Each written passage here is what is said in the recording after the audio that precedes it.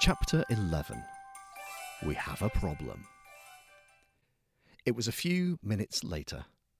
Mary had returned back inside the house. Mikey and Finn had emerged from where they'd been hiding and were now standing gathered around Gabe in the middle of the now empty courtyard. Finn clapped her hands together. "Oh, well done," she cried. "You did it! Your first assignment!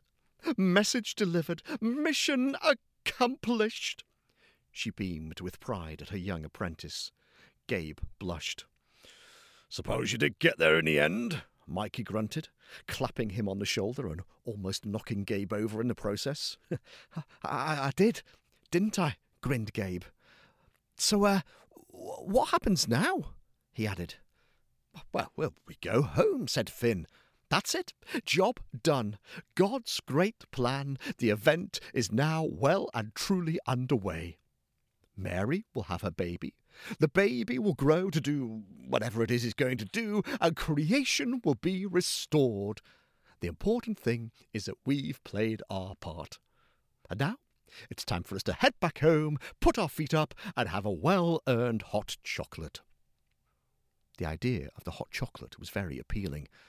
However, before the angels could get any further, there came a shout, very loud and from within the house. It went like this: "What?" It was followed by a lot more words, all of them equally loud, and none of them sounding particularly happy. Then came the sound of a door being slammed at the front of the house. The angels glanced at one another. Then they quickly ran and peered around a corner to try and see what was going on. A young man, the one with the loud and angry words, was storming along the garden path. He was closely followed by Mary. "It's okay, Joseph," she was saying. He stopped and turned round. "Okay?"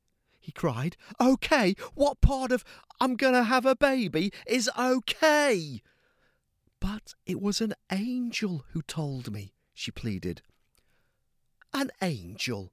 "Yes." "Really?" "Honestly."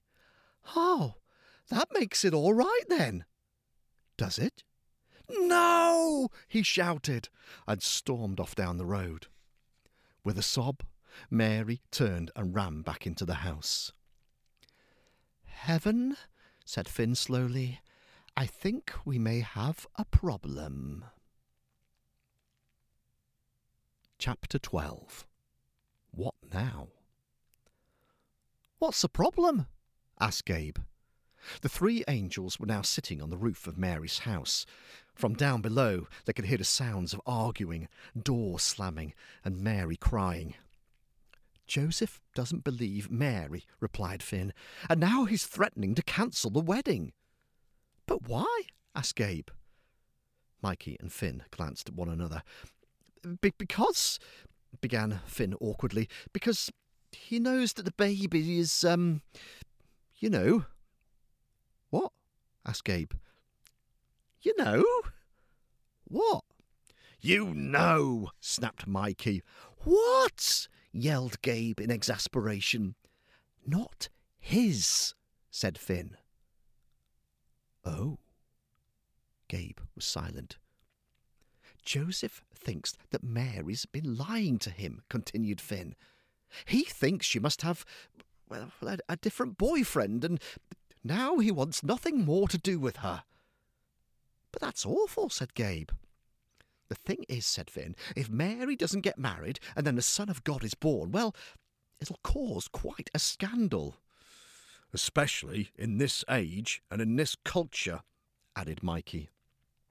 "It will certainly not be particularly helpful with regard to carrying out God's great plan," said Finn. "There's nothing for it. They simply must get married." "So what do we do?" asked Gabe. Mikey flexed his muscles. "I think it's time to pay Joseph a visit," he said, "and convince him once and for all that angels are real."